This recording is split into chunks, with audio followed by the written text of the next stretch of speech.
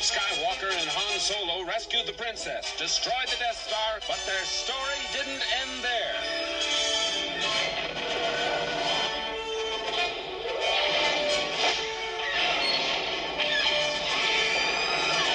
Now, the creators of the biggest smash hit of all time bring you the next episode in the Star Wars saga, The Empire Strikes Back.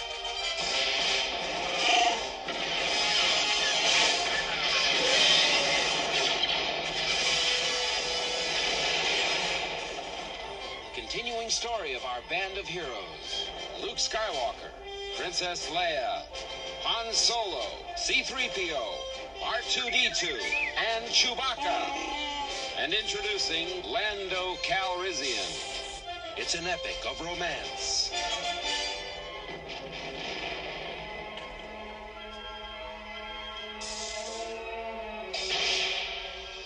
of heroes and villains,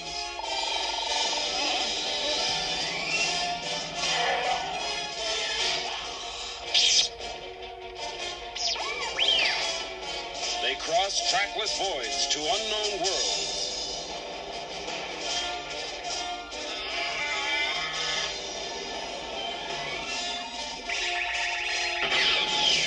A galactic odyssey against oppression.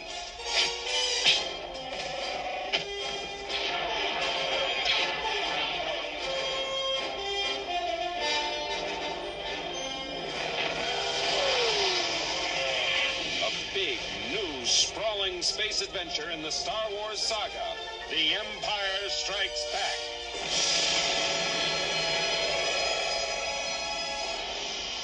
Coming to your galaxy next summer.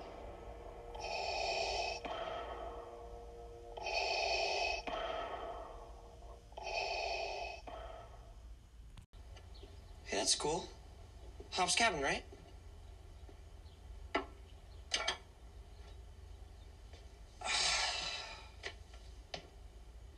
So, are we just not going to talk about it? About what? I don't know, just maybe like about yesterday or everything. There's nothing to say. Yeah, I guess I'm just a little, I guess I just don't really understand. Why didn't you tell me what's going on here? I mean, you know, I'm not exactly Mr. Popularity back at home. I mean, you've seen it. I've been bullied my entire life. I mean, I know what it's like. No, you don't. Okay. What don't I understand? I am different. I do not belong. You mean in Lenora?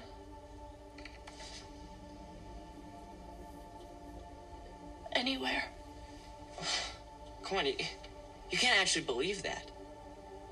Everyone looks at me like I'm a monster. Well, they just don't know you.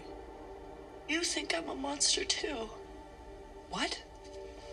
Yesterday, the way you looked at me, you were scared of me. No, that's not true. I was surprised. Maybe I was a little upset in the moment, but I mean, I'm sorry. I didn't know what to do. I mean, it was so crazy. It happened so fast, but it doesn't change anything. It doesn't matter.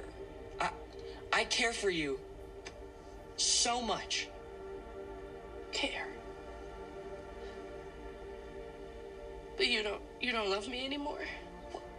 Who said that I didn't? You never say it. I say it. You can't even write it, Mike.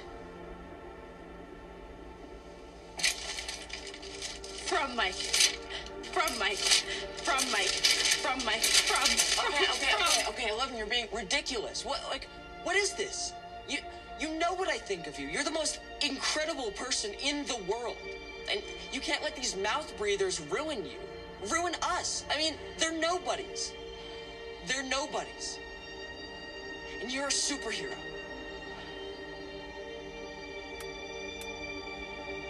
Not anymore.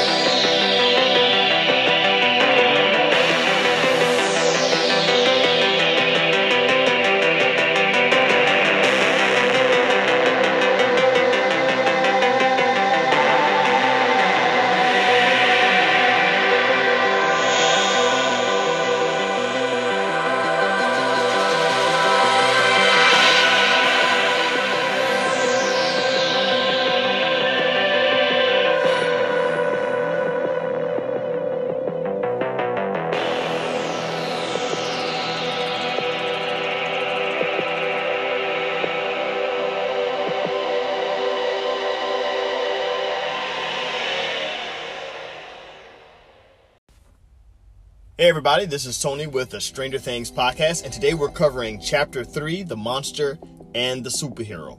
So jumping right into this episode, Dr. Owens is back and confronted by military officer Sullivan, Lieutenant Sullivan to be exact.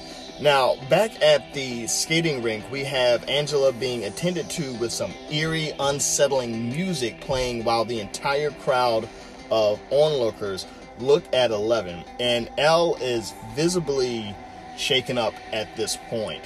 Now going back to Dr. Owens and him being confronted by Lieutenant Sullivan. This guy seems to be one of the true bad guys of this particular season, and he's up there with Jason, but just a little bit more menacing.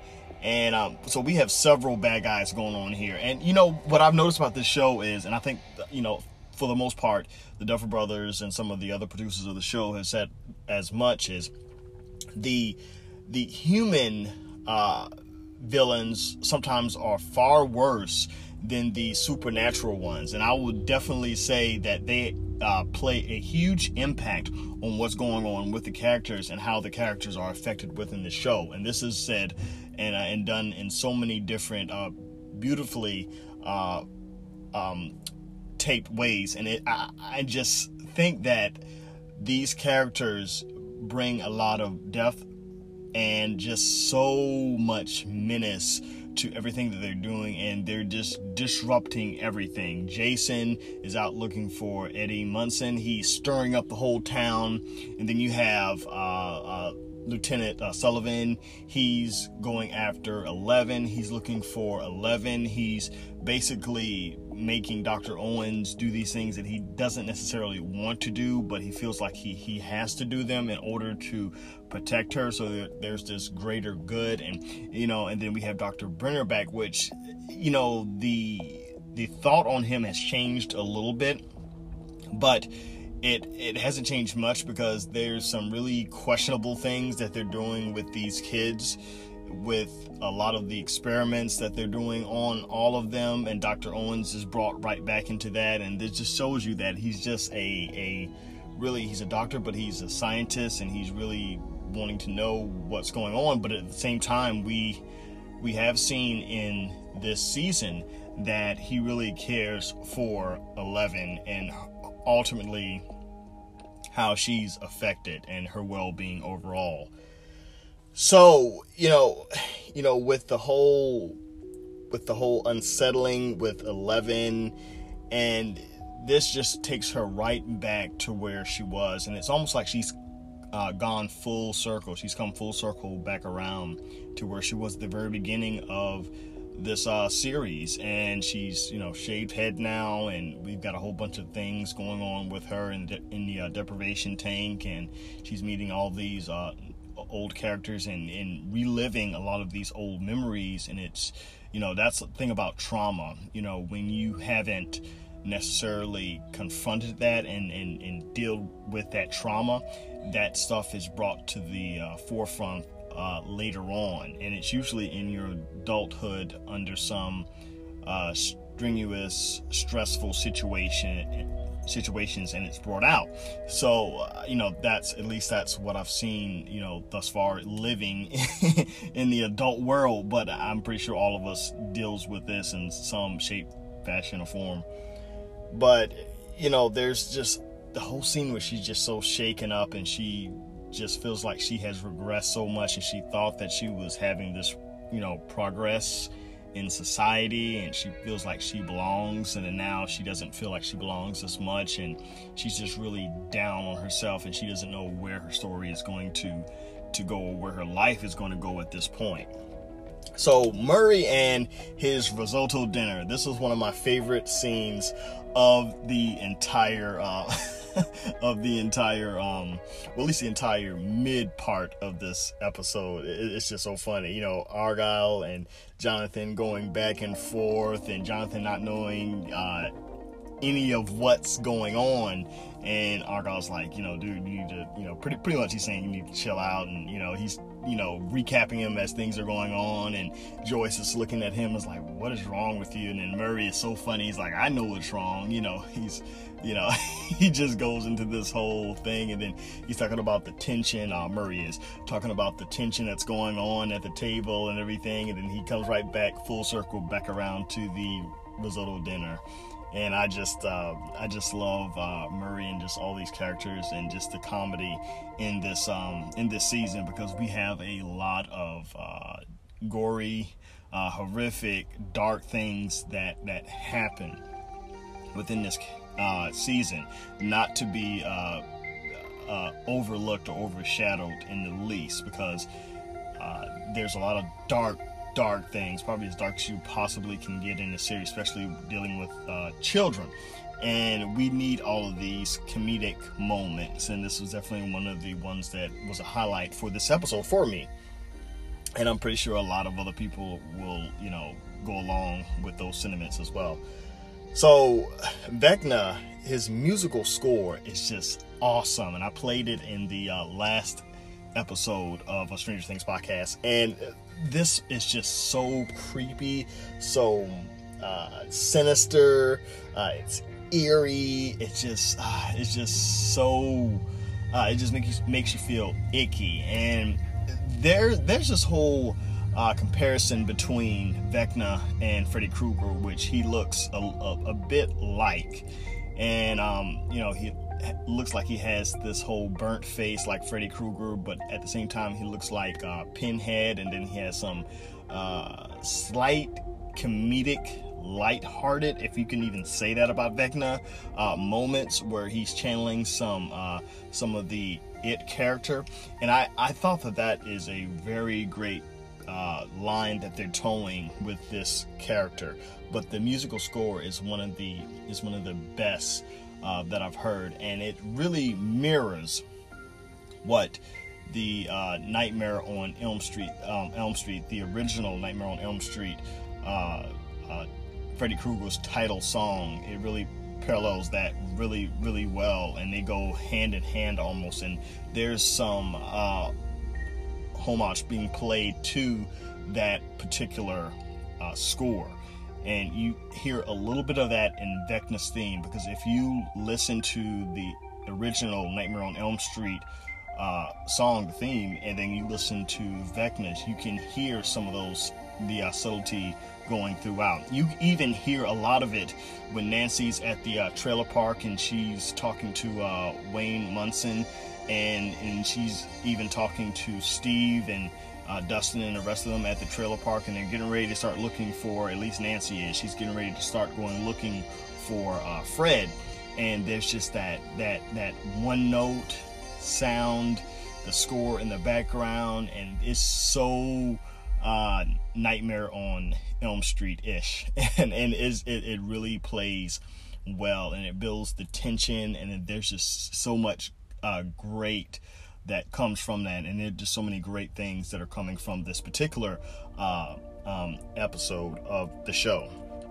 And then you have Fred, which is Vecna's second victim, is found. Now, so he's found. So in the last episode, Chrissy was found, and now Fred Benson is found. And he is just mutilated in much the same way as Chrissy was. So they're trying to figure out, okay, exactly what's going on at this moment. What do we have that's really, truly going on?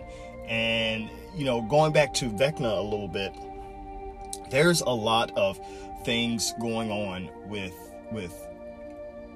Vecna and the, like I said, the comparison between him and Freddy Krueger. And Freddy Krueger was supposed to be a child killer, molester, that pedophile pretty much, and he got burned because the whole community came together. The adults, they found out what he was and what he was doing, and they burned him alive. And then he came back in their dreams. Freddy Krueger, that is, he came back in their dreams and was starting to kill them in their dreams. So this was basically the whole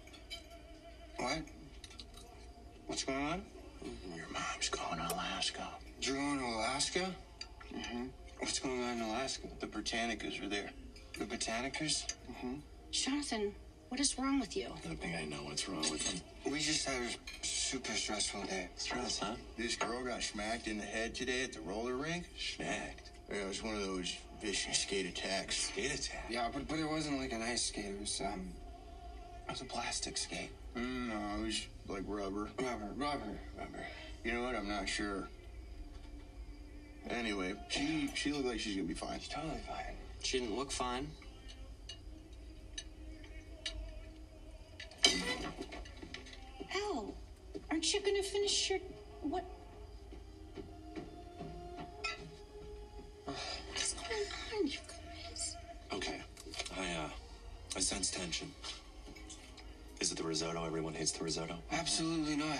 No, it's incredible. His risotto is smacking, dude. Still have no idea who he is. Delivery service.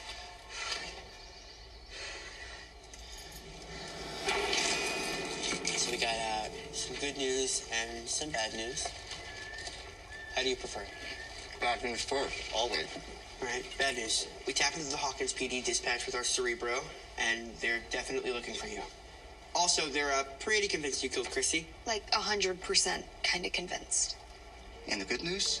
Your name hasn't gone public yet. But if we find out about you, it's only a matter of time before others do too. And once that gets out, everyone and their shallow-minded mother is going to be gunning for you. Hunt the freak, right?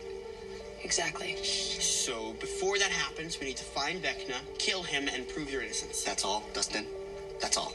Yeah, no, that's pretty much it. Listen, Eddie, I know everything that Dustin is saying sounds totally delusional, but we've actually been through this kind of thing before. I mean, they have a few times, and I have once. Mine was more human flesh-based, and theirs was more smoke-related, but bottom line is, collectively, I really feel like we got this. Yeah, see, we usually rely on this girl with superpowers, but those went bye-bye, so... So we're technically in more of the Brainstorming phase. brainstorming. There's nothing to worry about.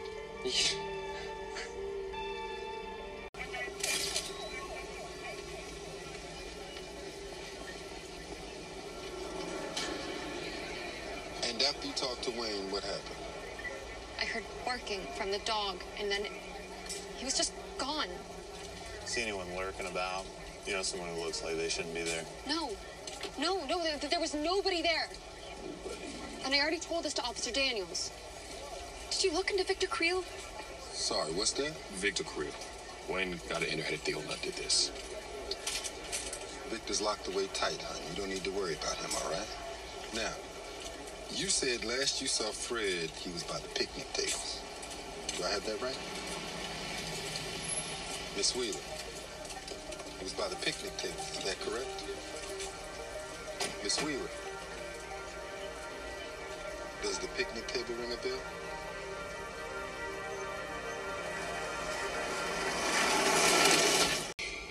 Do you think I should have just told them?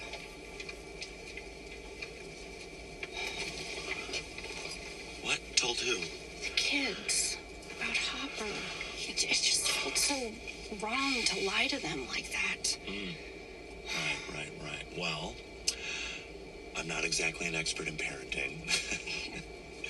But for what little it's worth, I think you did the right thing. The responsible thing. Responsible. Your children, bless their mischievous souls, they like to get involved.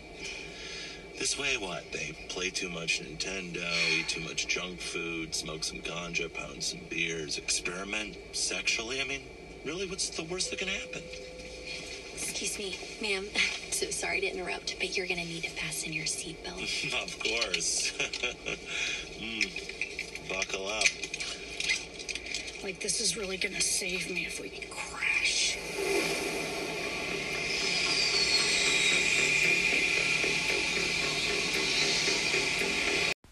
All right, I'm back. So we have this whole scene where Mike and Eleven start to fight, and it feels at this moment, just like Mike has said, it feels like this argument is more adult in nature, and it feels like, you know, just like he said, they can't come back from it. So it's a little bit different than the childhood fights and arguments that they had before. And this is something that is so different. And this goes back to something I was saying in the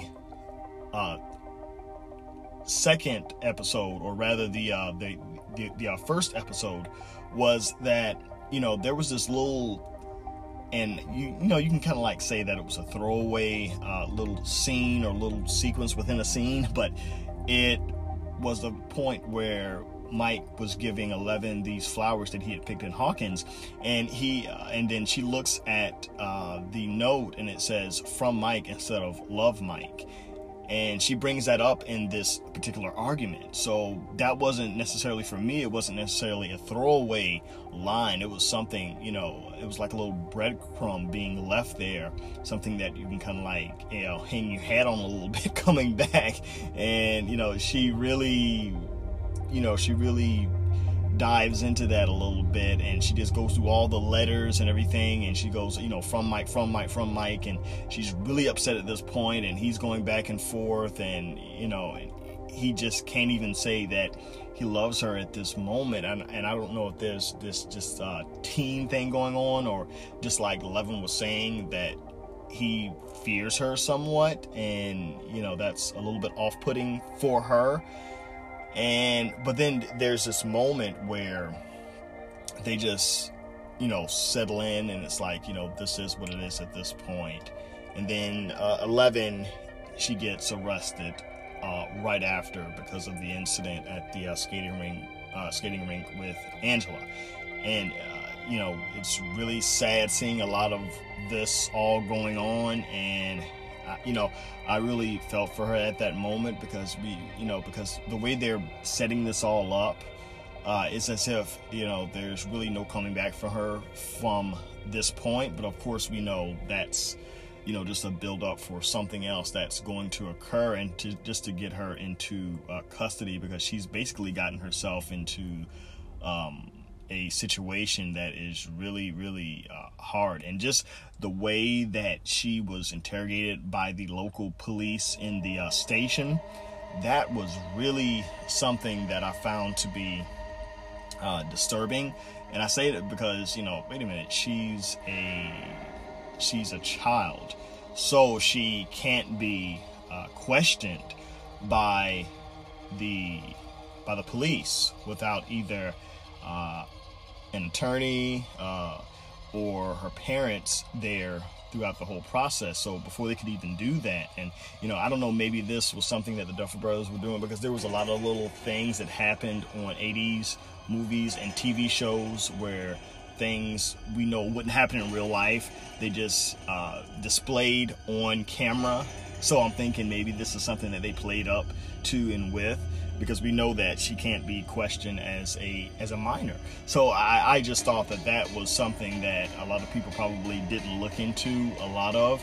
But, you know, and then just her whole, just not really dialing into a lot of the social cues, and just the way she answered the questions. It just, you know, like she wasn't sorry, she didn't know if she was sorry, and the officers are asking her this question, you know, this particular question, and they're confused about this. And does she really feel sorry for what she's done? Does she have any remorse? And she's not processing a lot of that. And really, they dive into her, and this is something, and really in court, a lot of that would not be admissible within a court of law. So with all that being said, you know, this was just a scene just to kind of like gauge where she is as far as on a social point, and where she's, you know, she doesn't really know how to deal with things. And I just found this whole scene to be so intriguing, to say the very least. So we get Murray to Joyce on the plane. This is one of the funnier scenes, and this is one of my aside points here. This is not like a main thing, but, you know, Murray says to Joyce on the plane, you know, play too much Nintendo, eat too much junk food, smoke some ganja, pound some beers, experiment sexually, you know, what's the worst that can happen? He just goes through the whole line, a list of all the worst things a parent can think about their teen doing. And I just found, you know, he's basically like, what's the worst that can happen? He's not a parent, so, you know, he has a different perspective and view on a lot of these different things. And being a parent of, you know, older teens, it just, you know, you're just always wondering, but you want to give them the space and the leeway, but at the same time, it's like, you're worrying, and you don't really truly get that until you hit adulthood and all that fun stuff, which I found to be very, very funny. And this is all referencing just kind of like the setting, the background a little bit for that, this whole scene, and why it was so, to me, it was so hilarious was that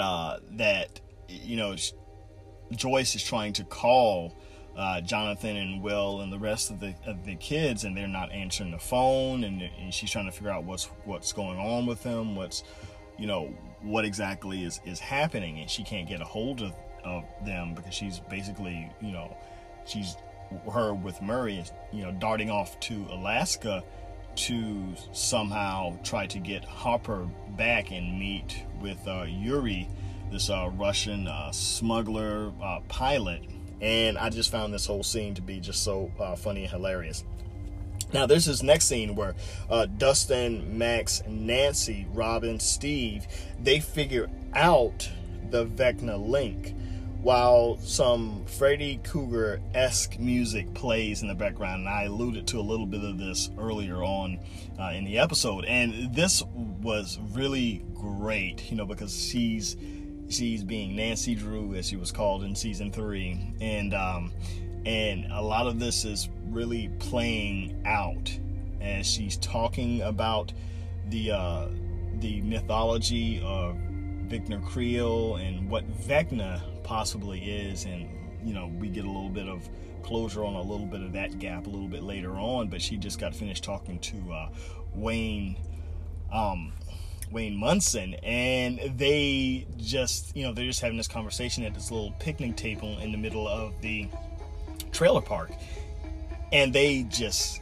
dive into it, and you can just hear the music swelling in the background as Nancy's having this conversation, and it's just like it's pulling you in slowly but surely, and you're just being sucked into that world briefly for a moment, and it's done in such an effective way that it just truly feels creepy and unsettling. You don't know what is going on and what's happening around the corner. And then also we get the whole scene where what's going on with Fred and everything, or what has happened with Fred, and we get a lot of that still in the background because they're still thinking about Fred being found in the same manner as Chrissy, and everything that has happened with him. It's just it's on mine right now. Now we get Steve, and one of my funniest and favorite scenes of the of the episode was Steve. He says, always the babysitter, always the goddamn babysitter. He's getting into the car, and I just rewound this part. Okay, this is me talking like it's 1980s. Pull back on the tab on Netflix. Anyway, I just found that to be so funny, because he's like, I'm being pulled back into this again. I cannot get out of this. Why can't I get out of this whole situation? And he's just not having any of it. You can see he's visibly disturbed and upset at this moment. Okay, disturbed may be a little bit reaching here, but you can tell he's clearly upset with the whole situation as to what's going on. I'm gonna take a brief break, and I'll be right back. So you're saying that this thing that killed Fred and Chrissy, it's from the Upside Down? That's the shoe fits. Our working theory is that he attacks with a spell or a curse. Now, whether or not he's doing the bidding of the Mind Flayer or just loves killing teens, we don't know. All we know is that this is something different, something new. Doesn't make sense. It's only a theory. No, Fred and Chrissy don't make sense. I mean, why them? Maybe they were just in the wrong place. They were both at the game. And near the trailer park. We're at the trailer park. Should we maybe not be here? There is something about this place. Fred started acting weird the second we got here. Acting weird as in scared, on edge, upset. Max said Chrissy was upset too. Yeah, but not here. She was crying in the bathroom at school. Serial killers stalk their prey before they strike, right? So maybe Fred and Chrissy saw this Vecman. Vecna. I don't know about you guys, but if I saw some freaky wizard monster, I would mention it to someone. Maybe they did. I saw Chrissy leaving Miss Kelly's office. If you saw a monster, you wouldn't go to the police. They'd never believe you.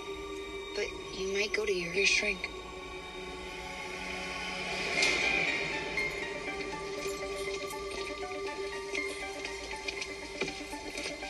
Whoa, Nance.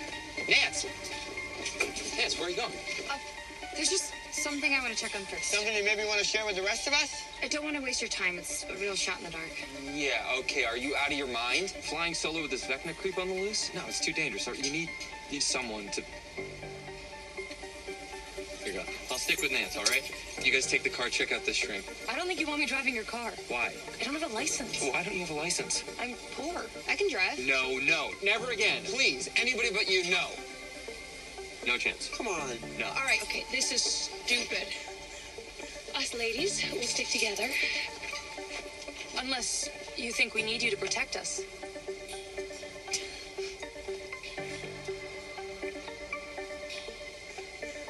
Be careful! You just gonna stand there and gawk? Shut up. Let's go, Get okay? in the car. Wipe your feet.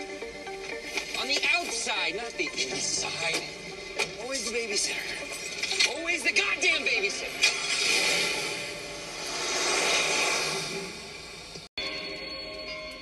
Okay, help me get this straight. Eddie's uncle, Wayne, thinks that Victor Creel escaped from Penhurst Asylum and that he's the one running around Hawkins committing all these murders? Pretty much. But Victor committed the eyeball murders, like, way back in the 50s. 59. So that means these murders predate 11 and the Upside Down by about 30 years? Yeah. Which makes spooky Victor Creel like 70 years old. Yep.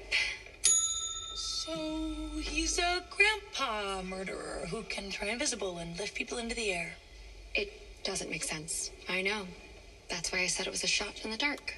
I know. I just thought that by shot in the dark you were being modest or hiding something super solid up your sleeve that you were gonna wow us with later. But this is like really, truly a shot in the dark. Like we are snipers with blindfolds on who've been spun around 50 times. Honey! Hi, sorry, we're in a bit of a rush. Could we get the keys to the basement archives? Of course. Give me 1 second. Did I come off mean or condescending or something? No. Right. Sorry. It's just you seem annoyed. You don't know me very well. I don't really have a filter or a strong grasp of social cues. Okay. So if I say something that upsets you, just know that I know that it's a flaw. Believe me, my mother reminds me daily. Got it. All right, ladies. Here you go. Have fun. Yep. We'll try.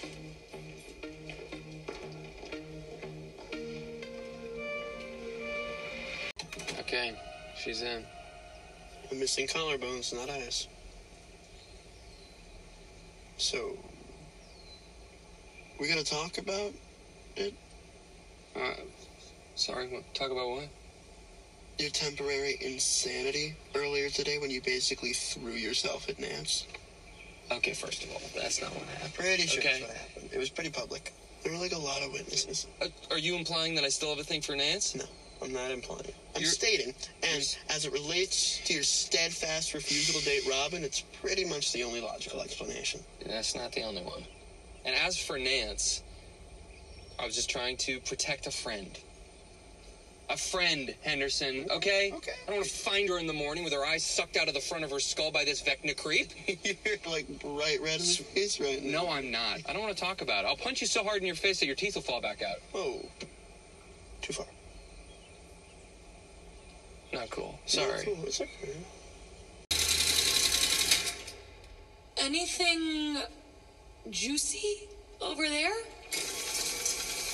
Nothing new. Yep. Same here. Victor seemed like a normal guy. Dead family, missing eyes, took a plea deal, sent to Penhurst, blah, blah, blah, blah, blah.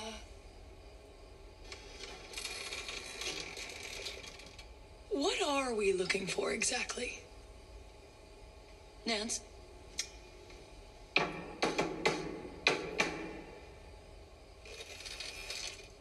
Any mention of dark wizards or alternate dimensions? Things in that vein? I don't know. Okay? It's starting to seem like this was just a big waste of time. And you're obviously bored, so why don't you just call Steve? I'm sure he'll come pick you up, and I mean, I'm not really in danger here, so...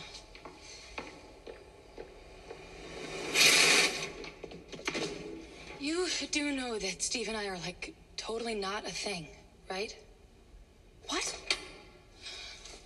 So I figure that you and Jonathan are still going strong because you guys are going to college together and you're like one of those unstoppable power couples. But I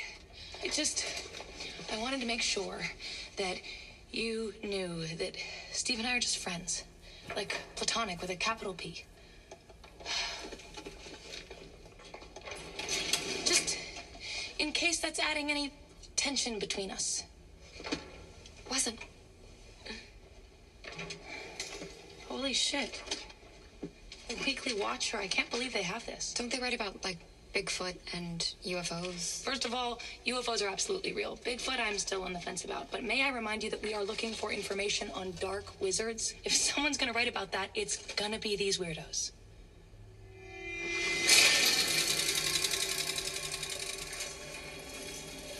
Ah, Elvis, cloned by aliens. You never know.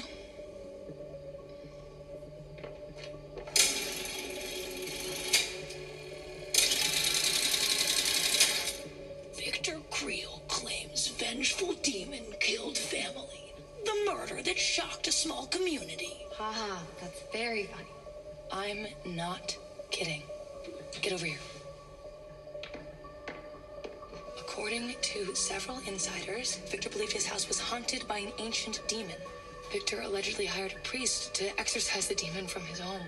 Pretty novel for the 50s. Exorcist wasn't even out yet. Keep going. Okay. So Victor claimed this exorcism failed, but it angered this demon, which then murdered his family, removing their eyes. Victor believed he was spared as a punishment. Yeah, well, that's pretty convenient for Victor. Yeah, or super inconvenient. Victor was declared legally insane by the court, right? Well, what if this is why? I mean, it sounds pretty insane. It just didn't go public because... The plea bargain, the records were sealed. What if a demon did invade Victor's home? It's just...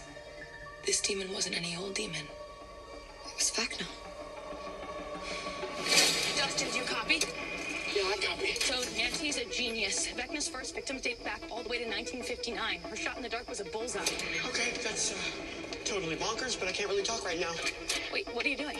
Breaking and entering into school to retrieve some confidential and extremely personal files. Can you repeat that?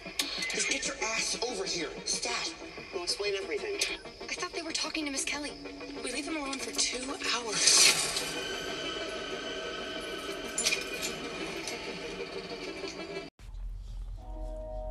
So we get this whole scene where Vecna seems to be going through everyone's memories of different people, mostly kids, when he's picked Patrick, a basketball player on Lucas's team. And we see some of what's going on with Patrick. He's having an argument with his father in the car, and he's basically saying, you know, you're drinking too much, you're being a embarrassment to the family, and he's having an argument with him. And then we see some scenes later on where he comes and he has a black eye or something like that. So his father is being abusive to him. That's what we're led to believe within this particular scene. So we know that Patrick has some issues going on, and Vecna has seemed to really dive into a lot of the kids, and he's focusing in on, like I said, the kids that are having problems. And if there was an adult or two that he went in, but he's really trying to find someone who has issues, and it's almost like he's feeding off of that, like that is really growing and feeding what he has going on. And there's a little thing here, you know, I kind of like want to say as an aside here. Okay, so Vecna is feeding on and going through all of these different kids, and he's feeding on all of this. And, you know, I know there's been this big debate, and I've basically spurred it on and put it out there. Who's really in control? Is it Vecna, or is it the Mind Flayer? And as far as I'm concerned, the Mind Flayer is still the big baddie. He's still in control of everything. I know some people don't want to hear that, but I've laid out a really good argument as to why, with sound proof of this going throughout the entire series. So, for me, I think that this is probably the case. The Mind Flayer is still in control, but Vecna, like I've said, Vecna is the bad guy right now. He's the one that's truly creepy. We see a face to that world that is the upside down or the alternate dimension. So we truly see a lot of that going on. So, with all that being said, could Vecna have gone rogue at some point? Yeah, I think he could have gone rogue and taken what the Mind Flayer has been doing, right? And, he's just gone his own way. He's, a deserter to a certain point. And I think this is probably a better case as to what's going on. So we can truly say that, yeah, the Mind Flayer is in control, but Vecna right now has taken it up a notch and is basically like, I'm not going along with your plans. Of course, he's probably not talking to the Mind Flayer like that, but he's probably saying, I've basically gone my own way, and I'm going to do what I'm going to do. And he's really did some horrific things, and he's doing some horrific things thus far. So with all that being said, really, are they working in tandem? Yeah, probably. But there's so many different things with Vecna, like when he's attached to these tentacles, these tendrils that come down. And there was a moment with Fred, I don't know if whenever he put his hand over his face, and he's almost like he's relishing that, he's enjoying that thoroughly. It's almost like he's getting off on that a little bit. And he has this moment for about 1.2 seconds where he's just, he closes his eyes and he looks back, and he just gives this almost moan of just pure enjoyment in what he's actually doing. And that right there in and of itself, is he feeding the Mind Flayer? Because when he goes back and he comes down, and when he comes down, we see him in the Creel house. He comes down. We saw that at the end of episode 2. He comes down, and then these tendrils just, all these vines and everything from the outside down, they just come out of him. Now, we know there's some kind of link between that and the spiders, because that has been brought up a couple of times with a flashback scene of 11, her in the lab. And then there's the whole scene where, we won't reveal a lot of, I've already spoiled it in the other explanation of, who's in control, the Mind Flayer or Vecna. But we know that there's a whole thing with Henry Creel and spiders. So, we go deep into a lot of that moving forward. But this is just, for me, it's like, okay, that lets go, those vines let go of him. And does it go back to the Mind Flayer? Because the Mind Flayer is like almost like this omnipresent thing that's everywhere all at once. So I don't know exactly how it works. I'm pretty sure when Volume 2 comes out, we'll get a lot more of the answers for it and to that moving forward. But, it's almost like he's docile. He's just dormant, just like Will was when he was being used, and Billy also when they were being used, with the Mind Flayers, just like Will was saying, he's just like dormant until he needs him, and then he's activated. So is this the same thing that's going on with Vecna? I have no idea, but it's so intriguing to me to try to figure out and understand a lot of what's going on. Now we get Nancy and Robin at the library archives, and they are just diving through, and they're going through this history of what happened with Victor Creel and his whole story. So we get that whole story and everything, and we get that wrapped up in a tight little bow, and there's this little comedic moment and understanding that is set up. And basically rolled past, but it's rolled past in a way that is truly satisfying between Robin and Nancy, and there's an understanding, and they move on. Now, Steve and Dustin in the car discussing Nancy. This is one of the funniest scenes. Like I said, we get these deep, dark, dramatic moments, and then we get these funny scenes. And this is one of the funny scenes, is, because Dustin is just basically egging Steve on and really getting under his skin. He's saying that Steve's turning red every time he talks about Nancy, and I just love their whole friendship and dynamic between the two of them. Now, Lucas takes Jason and the others to the cabin as a ploy to get them off of the trail of Eddie. And we know that later on, Jason and the rest of the football or the basketball team find out exactly what he's been doing. But this is just so great, because I thought that maybe that Lucas was going to be a traitor, because remember, especially in season 1 and, in beginning parts of season 2, he talks a lot about being a traitor, him and Dustin, Lando from Star Wars, and talking about that whole thing. But we come to find out, and this was a great misdirect by the Duffer Brothers and the directors and everyone else involved, but they just make us think that they're going to this house where Eddie is, but in fact it's the now defunct cabin where Hopper was. So Lucas knows all this history behind it, and they know, Lucas knows that this cabin was destroyed in season 3 in that episode, and I just loved a lot of what they did with that in misdirect. And then Dr. Owens, he sits down in a cafe with Eleven, and they have this whole conversation and talk, and he finally convinces her to come back to the lab and to have these experiments done to basically get her powers back, because that's ultimately what is needed, because I don't think a lot of this story would move forward if she doesn't get her powers back.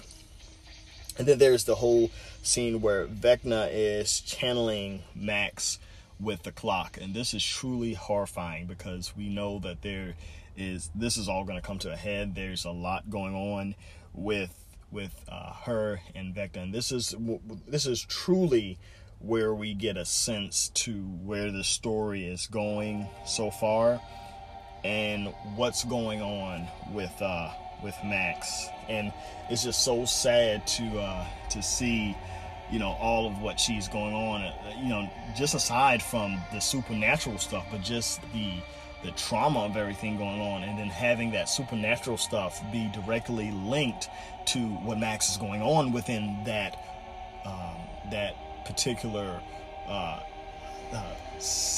episode, and just the whole seriousness of what she is feeling, what she's going through, and we just feel so badly for her moving forward. Well, I hope you guys enjoyed today's episode. Like I said, these episodes, I'm going to be pumping them out one after another, and to get everything under wrap before we head into volume 2, because that is going to be a full-on discussion. I'm definitely going to do several episodes for episode 8 and 9. Probably, I'm thinking about doing maybe 4 episodes per episode. so we'll have probably 8 episodes to cover everything from beginning to end in episodes 8 and 9. So you guys will have plenty of episodes to binge, to listen to go back, to conversate on. Guys, make sure you start to send me lots of comments, share, like, subscribe, and I will see you guys on the other side. It's like a mini Watergate or something. Hawkins Gate. Wait a second, didn't those guys get caught? Holy shit. You found it? Yeah, and not just Chrissy's file. Fred was seeing Miss Kelly too.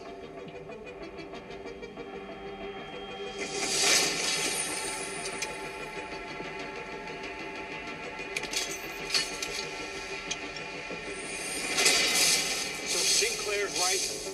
Freak is hiding here. We move through the woods here together.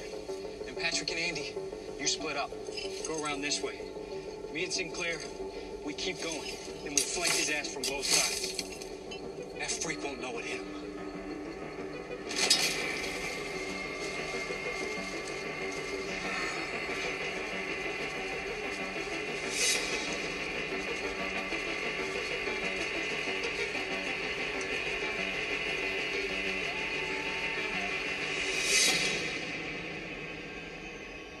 Sorry about all the theatrics out there. I didn't mean to scare you, but you got yourself into quite a little predicament, didn't you? You know, I relocated you guys to Lenora because I thought, you know, safe town, small, dull, far from Hawkins. Nothing could happen here. And what was it, a roller skate or something? Ready to order some food?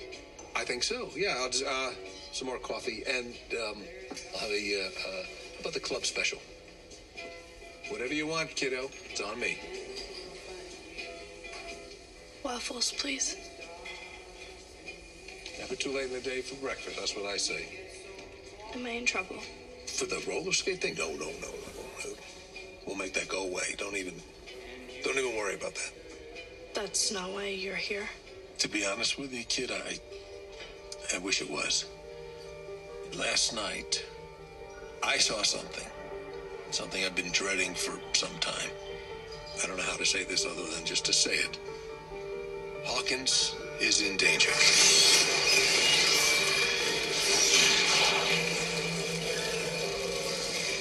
You have fought this evil before, and you've won.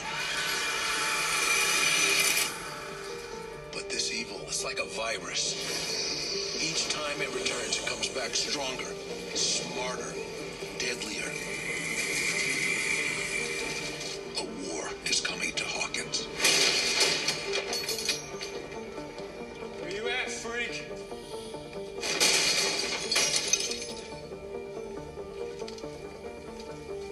You sure Eddie was here? Yeah, I'm positive. Let's check around the back. Around the back!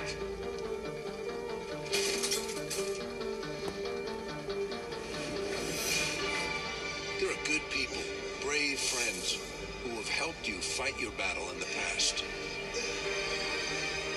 But they alone can't win this war. Not without you. I know it's not fair to ask more of you, but I wouldn't be here if I didn't think this was the only way. If I didn't think you were the only one who might have a shot to hit this thing so hard it can't get back up. I don't have my powers. What if I told you there was a way to bring them back?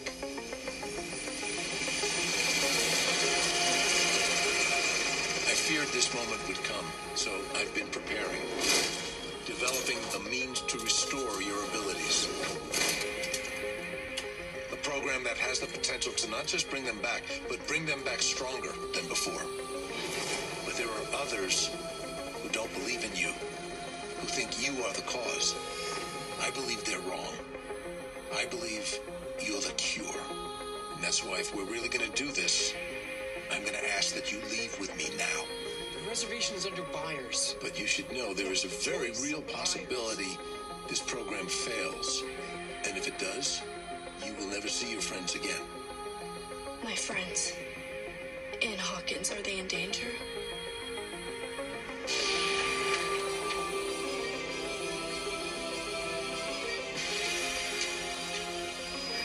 I'm afraid your friends at Hawkins are very much Can I see Fred's file?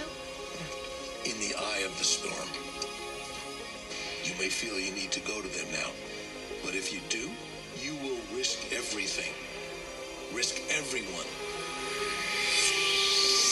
Max, I know something's wrong.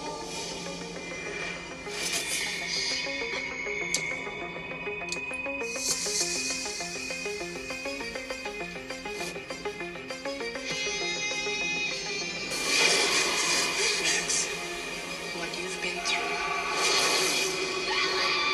it's a lot for anyone, and it's okay to not be okay. Max?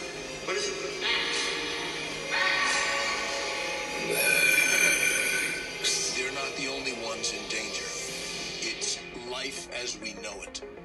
This is why I'm here. Because I believe you are our best hope. Our only hope. What if I'm not good? What if I'm the monster? I don't know you that well, kiddo, but I'm betting the fate of the planet that you're one of the good ones.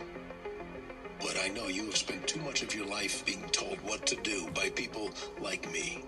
I know that. So you say the word and I will take you right back home. Or, come with me now. Find out for yourself.